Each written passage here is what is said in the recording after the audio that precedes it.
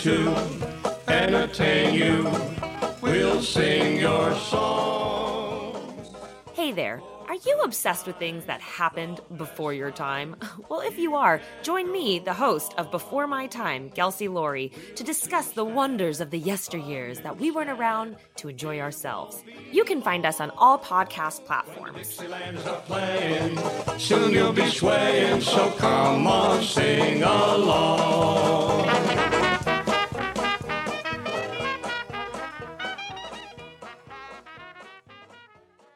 Put down that smartphone and listen to me. I'm Matthew Milligan, professional musician and lifelong Weird Al fan.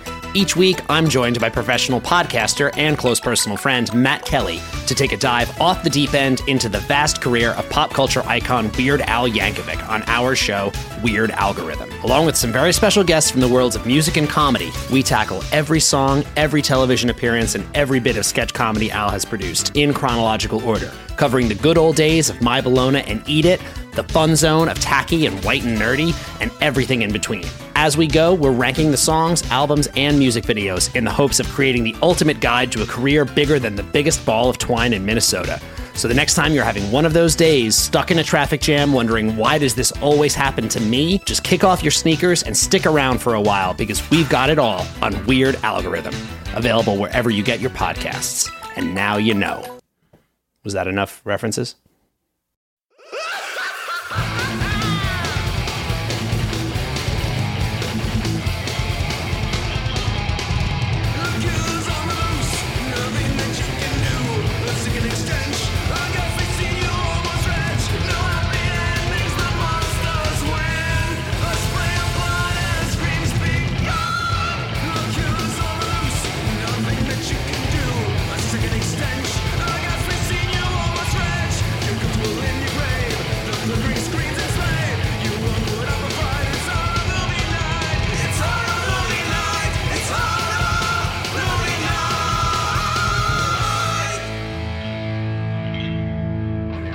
Welcome to another episode of Horror Movie Night. This week we're discussing Cellar Dweller from 1988 as picked by Scott. Scott, what was the reason that you picked Cellar Dweller? Jeff Combs. Good choice. So Cellar Dweller, it wasn't until midway through this movie that I realized that I have never watched this full movie. I've watched the first 5 minutes multiple times because I love it, and then I always get really bored in the middle and shut it off. But I'm glad that I stuck it out because the later half of this movie is really fun. But, man, there's like 20 minutes that's just like, look at how eccentric these people are. Yeah, I definitely didn't watch this at 1x the whole way through. So, fun fact right before we start, this is the only non-Child's Play movie written by Don Mancini. Oh, cool. I didn't even look that up. Yeah, so that's a cool note. That's an interesting thing. I think I've heard him talk about this before, and like whatever they made with this movie is so far from what he had originally written that bummer. he's like pseudo disowned it. But movie starts off with some exciting music according to the subtitles, and Jeffrey Combs taking place in the 50s. He's drawing a comic. God, I wish that would have been like half of the movie. You know, so 1950s EC Comics, Jeffy Combs. Well, and that's the thing. So I almost did this as my double feature, but I felt like picking a TV show episode as a double feature was kind of weird. But there's an episode of Tales from the Crypt that is very much this movie. But it's about a guy working at EC Comics writing Tales from the Crypt comics. But everything he draws becomes real, and he becomes like the focus of a police investigation because they're like, why are you drawing all these real crimes? And he's like, I'm not. But the books are getting published after he's drawn them, so it looks like he has knowledge of the murders. So it's pretty. That was like immediately what I connected with this. But the monster looks pretty cool. But like he's got these dainty hands. Yeah, he does. Yeah. Like he can't put his arms down, so he's always just got them prim and proper up. He's like a little T-Rex. Yes, he is. He does look like it, but with like long arms. Like it doesn't make sense. I wish he had like teeny tiny arms. Yeah. But Okay, so you didn't even need to ask me why I picked this movie, because within the first 3 minutes we get Rubber Suit Monster and boobies and EC Comics. I mean, really, and Jeffrey Combs and Empire pictures. Yeah. So yeah, it's like, Yeah. you're welcome. you know who my favorite character is in the movie though, and he's barely in it, is Stuart the cabbie. I love that dude. He's driving our main character to this college full of eccentric assholes, and It's literally a house. it's just a house, yeah.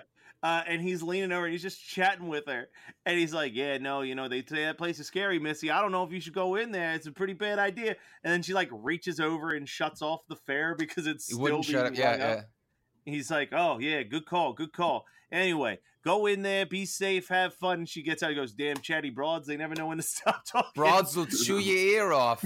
I was just like, I love this dude. Why can't he come back? Why can't everybody in this movie be like him? Yeah, just So- like funny, charming, and fast talking, and completely oblivious to what's happening. Yeah, and he doesn't overstay his welcome. That's also why he's so fun. But so, ever notice how axes in movies are so shiny? Like, I've never seen an axe as shiny in real life as I have in movies. Like, this axe that Jeffy Combs takes down in the basement in the beginning is so shiny. It reminds me of the axe that they use in like every single Silent Night, Deadly Night. Like, just absurdly shiny. It's not even. It's made out of like mercury. At least it makes sense in this one because it's an axe that he drew, so it's like an artist's rendition of an axe. Oh, fair. But I Okay. agree that in other movies, it's like, yeah, no. I've never even walked through like a Home Depot for the brand new axes that haven't been used and then be that shiny. Yeah, because it's like that has a chrome outside that would never work with a real axe, so it's obviously a fake axe that they had made by a prop shop. But he does his best American Psycho impression, like when he grabs it and runs down to the basement in his white smock. He basically looks like Patrick Bateman about to kill Jared Leto. Yeah. There's definitely a severe lacking of Jeffrey Combs in this, though. Like, I kept hoping that he would pop up again, even if it was like as a ghost or something. Like, I was like, bring him back. I forget every time I watch this movie that he's only in the first 5 minutes. Yeah, he has like 3 lines of dialogue, and the rest is just running around screaming with an axe. As much as I love Jeffrey Combs, he's also made some questionable decisions. Like this movie. Like being in the remake of House on the Haunted Hill with Peter Gallagher, who was in this, with Winona Ryder, who was in Beetlejuice. I was going to say that one again like, because I was about to lose my... Yeah, I'm like just being angry as you're getting your 6 Degrees to Kevin or Michael Keaton. Beetlejuice. Yeah, it's 6 degrees of Beetlejuice. Really, it's 6 degrees to Michael Keaton. It just either means that Michael Keaton has done a lot of bad movies, or has just worked a lot more than everyone else. I don't think that. I feel like you'd have an easier time if you were doing like Samuel Jackson, because he's been in a lot. He works so hard. He's like one of the hardest working men in Hollywood. He'll do anything. Well, the funny thing is, the whole reason that I started doing this was because of Sleepwalkers with the pedophile teacher. And I think that was the second movie I saw him in. And I was like, oh, I'm going to use this guy because he must do a shitload of B movies and it always gets to him. I haven't used him once. Yeah. I haven't utilized him once the entire time. Yeah, he doesn't pop up in enough, but when he does pop up, you're like, there he is. But one of them's Heathers. Like, if you're going to get to Heathers, you might as well just use Winona Ryder as your final connector. Exactly. As well. So, like... Unless you want to, mix it up a little bit.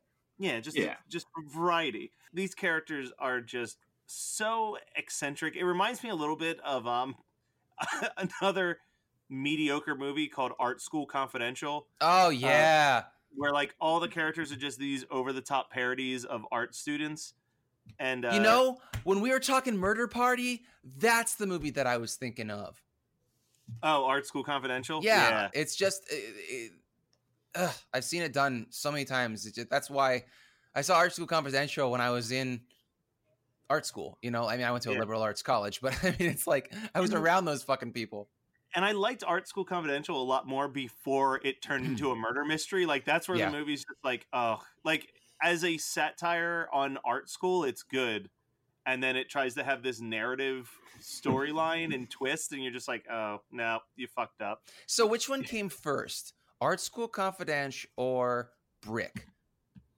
Art School Confidential, I think. But because It may I have always been think around of the those, exact same time. I feel like those two are both like, ooh, crime noir. And one does it so well and one does it so poorly. Let's see. So Brick was 2005. Art School Confidential was 2006. I love Right, Brick. yeah. I Brick fucking is love Brick. Brick's one of the best. Brick was one of the coolest movies I got to see in theaters, because like when they showed up, when we went to the Ritz, they gave you this little tiny. It was called the Dictionary of Brick, and when you would flip through it, it would have like some of the terms that they would be using in the movie and what it meant in like film noir in the past, that's so that cool. you could like understand the references. I lost mine. I think Schrapp still has his, but like that movie was a fucking blast. I still can revisit that and have fun. Yeah, I've seen it like 3 or 4 times. I For movies that have like twist-esque endings, I don't really watch them more than once. Yeah. So Yeah. When I like that movie has the really cool. I think it's a cool thing that they don't do enough. Is there's the chase scene where there's absolutely no music and it's just the sound of the feet running through the hall. yeah. To build the tension of the chase, you're just like, oh man, this is really cool. Anyway, on to a less well-known and Well, less fun I knew we movie. needed to beef up this conversation with something classy. So there you Well, go, Brick. Because so here's the problem: is just like the middle is just whatever. We meet our cast of characters, and then our main character decides, "Hey, I'm going to, for my art project, try to recreate what my favorite artist, who is Jeffrey Combs, what his last comic was before he died, because I believe that he didn't do what everyone says he did, where he got framed for murdering somebody and then committing suicide when it was actually a rubber monster." Finally, we get the rubber monster back, and then the last 20 minutes is a goddamn delight. But Yeah. Oh, yeah. But the best thing about this movie is that it's only an hour and 10. So But it's an hour and 10, and it drags way too much Yeah. for a movie that's an hour and 10 minutes. well, yes, but I'm saying like it's only an hour and 10 minutes, so you can fast forward through a little bit of the exposition. Fair enough. Yeah, it's like, here's the thing though, it's like not a bad movie in my mind. No, it's not. So it's like a worse, like for horror movie night, a podcast, great, we do this movie, but for like an actual horror movie night at a house, it's just not a good pick because it's not great, No. but it's not like fun to like sit there and be like, let's rip on this movie. Like, I think the monster's pretty cool. Yeah. think I love he's got a pentagram carved into his chest. Yeah, like it's not laughable. So here's a question. I know this is like a little tiny thing. How do you feel about the fact that the monster talks? Because I'm real torn on it. I mean, why not? When it starts to talk, it's just like, okay, this is happening, you know? Like I was You're kind just of along like, for the ride, you know? Yeah. But I'll tell you, my favorite part in this whole movie isn't the Jeffrey Combs intro. It used to be, but it's the first kill of that girl Amanda. When two things happen, she draws a banana peel, and then the banana peel disappears on the ground, and she slips. But then it's the sound effect for the The door doorknob. handle. Yeah, I have a note for that too.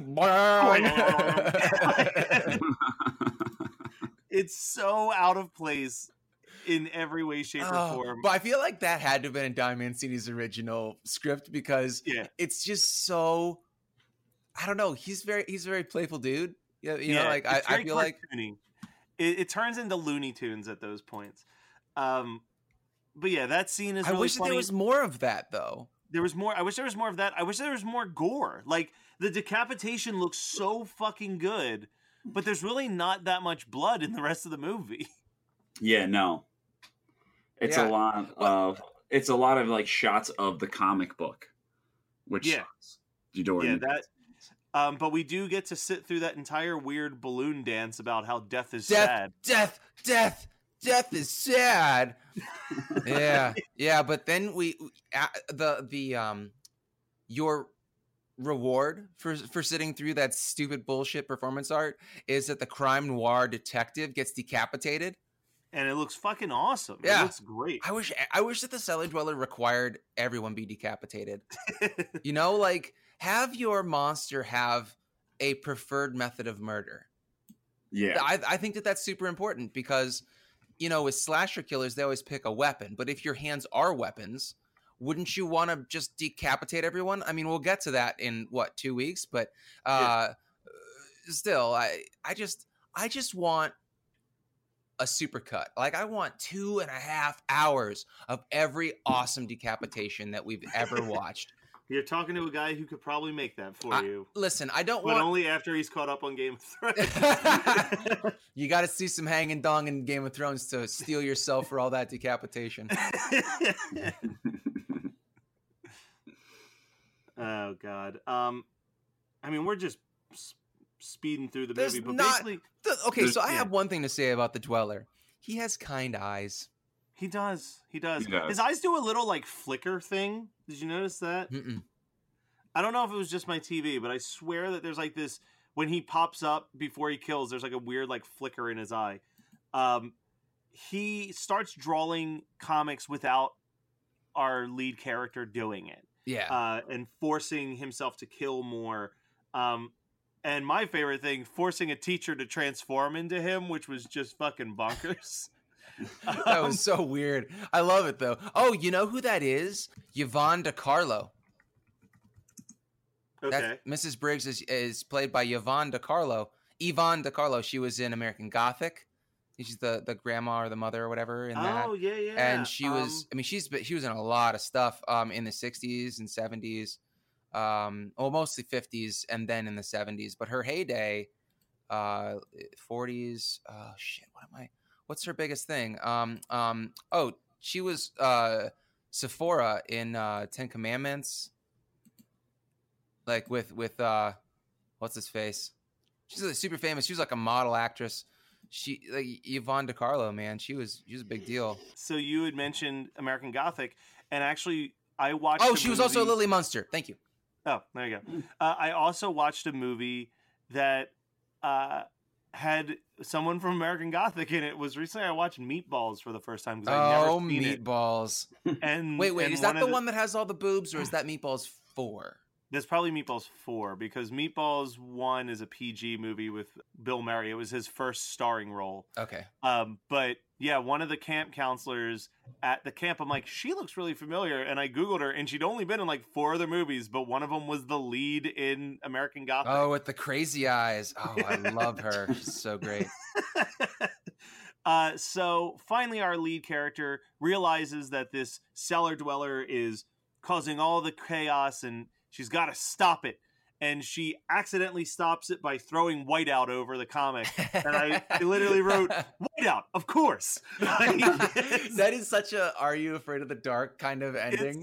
I was going to say also like a Batman from the 60s thing. Oh, yeah. But I love the shot of she's looking at the comic now that the Whiteout's all over it. And the cellar dweller's hand bursts out of the page real quick, which was just fucking awesome.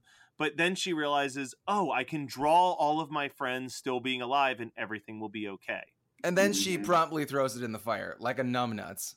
Well, no. She burns the sheet of paper with the cellar dweller on it because, and I agree, she's smart. She's like, he will find a way to escape if I don't burn this paper. Like, he will only be chained to this wall for so long. But what he starts doing is making the sheet of paper that's him also turn into every single other person one by one so that he's...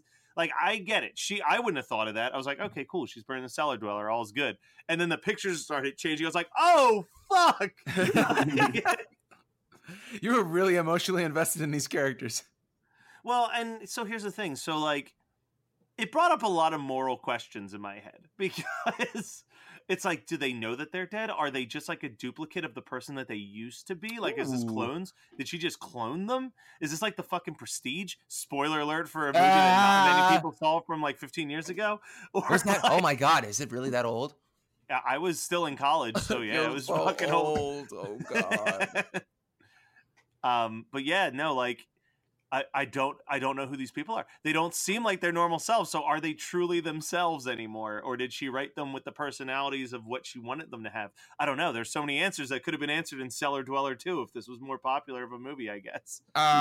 Were we at the point where he was like, where, you know, Richard Band was like, I think I'm done with sequels. I think it was like, I don't know if sequels are marketable because this was the year before Puppet Master, which changed everything. Changed everything. Really? Puppet Master's 89? Yeah, first Puppet Master's 89. Because it looks like it was about 84 when you watch that movie. I love Puppet Master 1, but it is not a well-shot film. Puppet Master 1 is probably the last Puppet Master I'd be willing... Puppet Master 1 and Puppet Master 4 are the only remaining ones we haven't done an episode on that I'd be willing to do an episode on. The rest of that franchise... Oof. But, Yeah, I don't have... Well, Retro Puppet Master, which I don't think I've seen, which is like... Is that the most recent before Littlest Reich? No, they made a whole lot after Retro Puppet Master. Oh, shit. Because I think Axis of Evil was in there. There's a whole bunch of shit. Maybe I have seen that, but I haven't seen Axis of Evil. Dude, they all blend together. They're so terrible. That's the problem. After like Curse of the Puppet Master, that was the last one that I remember. Which one's even the Curse of the Puppet Master? That one sucks, but that one at least stands out to me because it sucks. That's the one where it's just like a regular puppet maker, and the kid finds the instructions on how to make a life-size puppet, and he's like, okay, cool. And he starts working on it, but then the puppets turn on him and turn him into the giant puppet instead at the very end of the movie. And you're just like, all right. It's literally 55 minutes long. It is the shortest Puppet Master movie. See, I can't tell if I've seen that or not because it's just such a forgettable plot. Yeah, they all blend together. They're all, but that's the only one. Like the rest are just like the puppets are back for some reason. And like for hate crimes.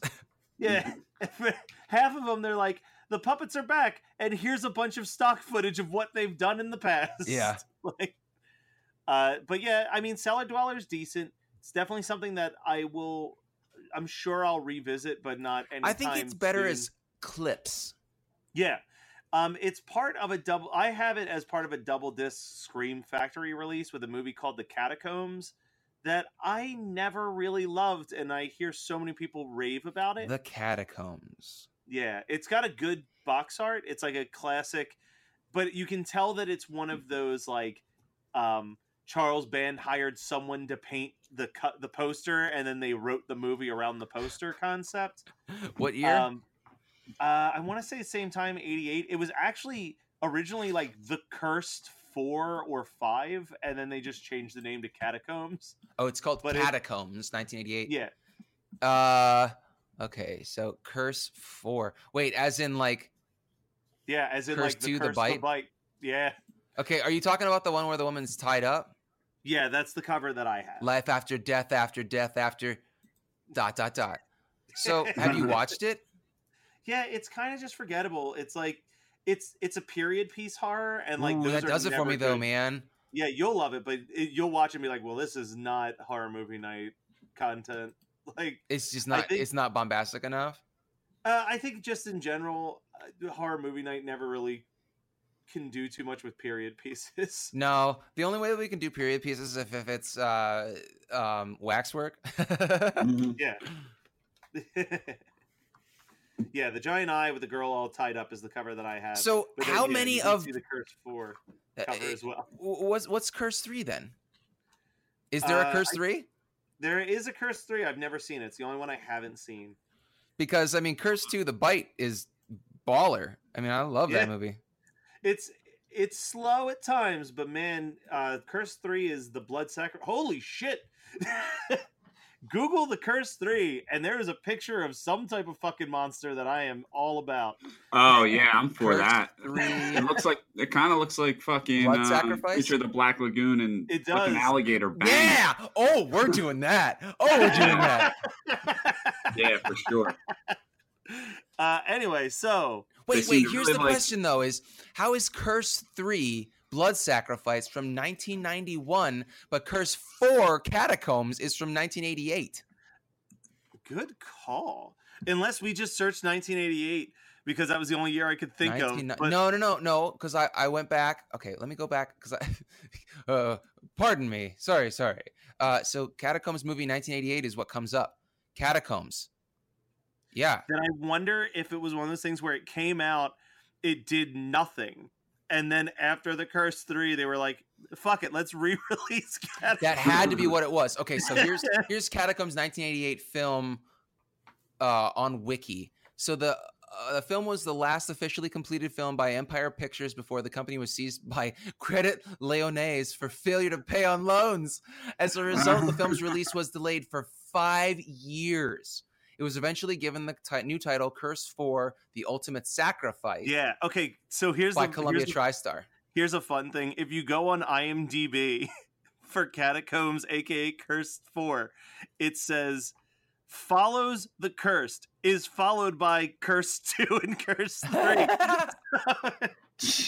So yeah, they were just kind of sitting on this for a while. I don't think that it was ever supposed to be in the Curse lineage. Well, none of those movies make any sense because the first Curse is just a retelling of The Color Out of Space by H.P. Lovecraft. Yeah.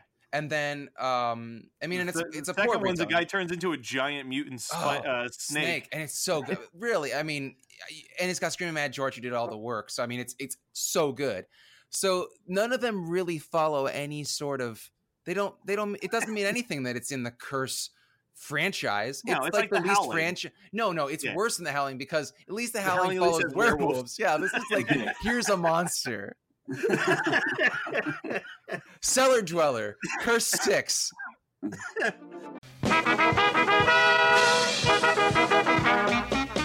We're here to entertain you. We'll sing your songs. Hey there. Are you obsessed with things that happened before your time?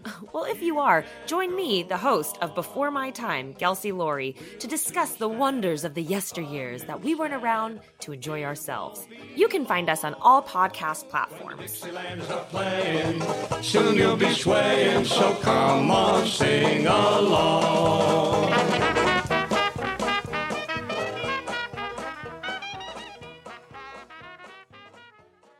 Put down that smartphone and listen to me. I'm Matthew Milligan, professional musician and lifelong Weird Al fan.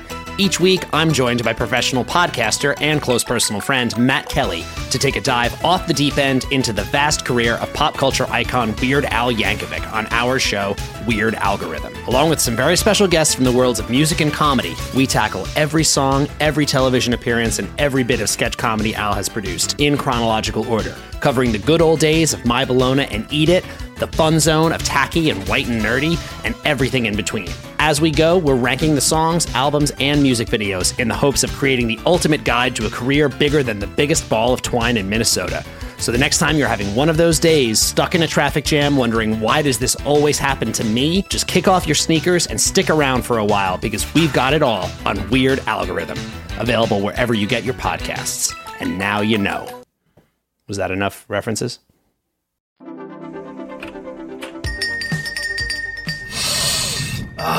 The smell of the video store. I love this place. Do you remember when you could just look at the walls of covers? We had to choose just by looking at the cover and reading the crappy synopsis. You were leaving with one. And the only way to know what new movies were coming out is you actually had to watch the trailers instead of skipping them. Right, we didn't have the internet to look it up. We had one guy named Todd behind the counter that would tell us what was good or not. And Todd strangely liked way too many romantic comedies. Yes, but you always knew when the boobies were coming because Todd made sure. Oh, and remember all the awful CG we had to put up with in the mid-90s? We talk about that a lot, don't we? Join us on Analog Jones and the Tempo Film, where we talk about VHS tapes. And we wax nostalgia like none other. All right, so what was your guys' Cellar Dweller double feature? Well, since I picked it, I want to go first. Is that okay? Yeah, that's fine. Is it Stoned Age? No. 2 weeks in a row? No. So I was really torn on this. I have two. I'm going to tell you the one that I really picked, and then I'm going to tell you my runner-up. So the one that I would actually pick is Wes Craven's New Nightmare, because it's the same kind of concept. But I would start with New Nightmare because it's an actually scary movie to me. Like, it gives me that, and it looks great. I watched it just maybe 6 months ago again, and I watched it sometime, like summer, fall of last year. And it's a really good movie. It holds up really well. It makes me feel like the original Nightmare on Elm Street makes me feel, still like that absolute dread about Freddy, whereas none of the other ones do. So I love that movie. I just absolutely adore New Nightmare. And it also is kind of like you are giving evil an entry into the world, and so it's like, topical. But I would do New Nightmare first, and then to calm down, I would do Cellar Dweller because it's so cheesy. But my runner-up that I was like, I had New Nightmare written down for my double feature because I'm actually trying to do double features in advance now, so I don't forget when I'm on the spot. But as we were discussing this, I was thinking about how all of the I don't know if this is an EC. I've read a lot of EC Comics, Tales from the Crypt type stuff, and I don't think that it was a trope, but maybe I'm just missing the true trope here. But every woman that's drawn in Cellar Dweller's cartoon or in the comic book cells has hard nipples. And I'm thinking like either it's really cold in the house, or whoever wrote this had this trope in their head that like every woman in an EC Comics panel had hard nipples. And so it got me thinking about this really shitty movie with Dick Miller in it called Evil Tunes. I've mentioned it before. And it's a really shitty, pervy Evil Dead 2. But it's got horny cartoon. They're literally drawn onto the actual into the movie, and they're rapey cartoon monsters. And I don't know if you want to go really schlocky, you could start with Cellar Dweller and then like kick it up a notch and do Evil Tunes. But even I feel almost dirty suggesting it because it's like really exploitative, and that's why I haven't in the we're almost at 4 years of horror movie night plus extra how many years you and I have been discussing movies together. I haven't made us sit through it because there are a lot of uncomfortable scenes in that film. It's why we never did Rape Squad. Pretty much. So like I said, I was originally considering maybe doing the Tales from the Crypt episode, Corman's Calamity, but I think that a TV show episode doesn't really count. So what I'm going to go with is a movie that I am still waiting on when I'm going to pull the trigger on it for a Patreon episode, Cool World. Yeah, dude. You haven't picked that one yet? I know it was on your list, but I'm surprised. Yeah, no, I'm waiting for the right time. Because it's not a very good movie, but it's a very that's our bread and butter, my friend. Yeah, but yeah, Cool Is World. Kim Brad Basinger, Pitt, Kim Basinger, and some other people. But yeah, I used to watch that shit all the time. It's very clearly we're gonna try to cash in on Who Framed Roger Rabbit. Yeah, but, I just want to be real. Yeah, but it is disturbing on a lot of ways. So I'm gonna go with Cool World. Brian, nice.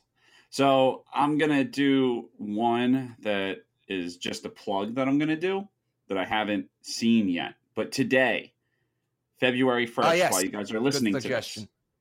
Yeah. There is a movie on Netflix that just was released today, February 1st, called Velvet Buzzsaw. It is by Dan Gilroy, who did Nightcrawler. It is starring Jake Gyllenhaal, John Malkovich, and Toni Collette. And it seems similar to this movie based on the trailer. It looks like these paintings are discovered and they start coming to life and killing people. Looks really fucking awesome. It's got a great lineup. I'm going to watch it. I hope you do too. And now a less good movie. This is a You're Welcome type of spoiler alert because it's not a very good movie. But the ending of this movie reminded me of a 2014 movie called Come Back to Me, where this girl has this creepy neighbor and she keeps having these nightmares. And it turns out like she keeps having these nightmares of her being raped and murdered. And then it turns out that this kid has this unexplainable superpower where he can bring people back to life, and they have no idea what happened. So he went through his life, raping women, killing them, and then bringing them back to life. Holy shit! That's awful. Yeah, no, it's not a very good movie. The only decent part of the movie is the very end when she defeats the killer. And she kills him. And then what immediately happens is every single girl that he murdered dies. And it just is like a bunch of cut shots of like a girl swimming in the pool and her throat gets slit and like all these things. So then she ends up dying and everyone that he's ever killed once he dies. And it was a cool shot ending. But the rest is of the movie is a cool concept. I like that. But man, just the concept of the movie in general is like, who the fuck would write that and be like, yeah, I want to put this on film. Yeah, and it's not very good, which really makes me I gotta say, good job, Netflix, because you guys have come a long way. Because in order to find this movie, I had to do some research on the year it came out, and man, Netflix has been doing pretty good with horror, but like 2-3 years ago, they were putting out some fucking garbage horror movies. Wait, Netflix made that movie? I'm fairly certain it was a Netflix movie. I mean, oh, wow, that's even worse. Yeah, but they came a long way. So good for you, Netflix. Thank you for going from Come Back to Me to Apostle. Yeah. Well, that was Cellar Dweller from 1988 as picked by Scott. Next week's episode, you guys are going to lose your head over. It's going to be really, really exciting. So tune in for that. It's picked by me. And, we're getting closer and closer to the listener submitted month. And more importantly, holy shit, how have we not explicitly said this? We're a month away from Mania now, guys. So Monster Mania is on March 8th. Brian, Scott, me, the Jersey Ghouls. As far as I know, Fright School's going to be there with us as well. We're going to be fucking hanging out. I think Chris LaMartina from WNUF is going to be there for a little bit. So we're just going to all have like a giant gang get together. We're going to have Dylan from the from past episodes. We're trying to see if Kyle will come down. It's going to be a giant horror movie night squad reunion. We're going to be recording all of those listener submitted episodes live at Monster Mania, live quote unquote, in our hotel rooms. Maybe we'll even do one on Facebook Live. Maybe we'll do something crazy live from the hotel room. You can watch us doing an episode. We'll see what we end up doing. It's up in the air for now. But March 8th, 9th, and 10th, if you live in the area, please come out. Cherry Hill, New Jersey, Monster Mania. We will be there chatting with you, and we'll figure out some cool shit to do. And if you're not able to be there, keep your eyes on the Facebook page, because I'm sure we'll be posting pictures and all types of stuff throughout the week, and we'll be blowing that feed up. In the meantime, keep in touch with us also on Twitter and Instagram, HMN Podcast, or our website, hmnpodcast.com, or send us some emails at hmnpodcast@gmail.com. Thank you so much for listening, and we'll be back next week. Boom.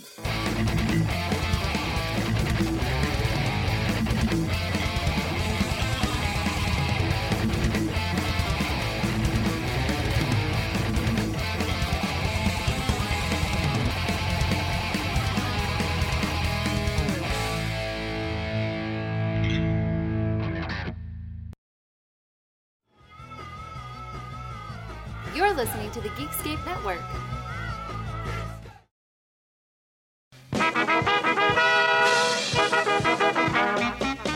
We're here to entertain you.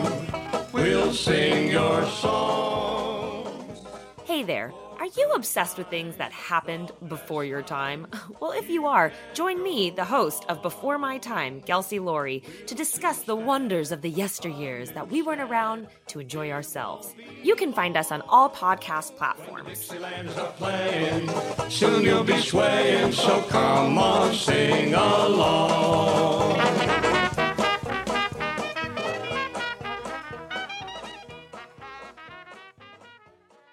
Put down that smartphone and listen to me. I'm Matthew Milligan, professional musician and lifelong Weird Al fan. Each week, I'm joined by professional podcaster and close personal friend Matt Kelly to take a dive off the deep end into the vast career of pop culture icon Weird Al Yankovic on our show, Weird Algorithm. Along with some very special guests from the worlds of music and comedy, we tackle every song, every television appearance, and every bit of sketch comedy Al has produced in chronological order, covering the good old days of My Bologna and Eat It, the fun zone of tacky and white and nerdy, and everything in between. As we go, we're ranking the songs, albums, and music videos in the hopes of creating the ultimate guide to a career bigger than the biggest ball of twine in Minnesota.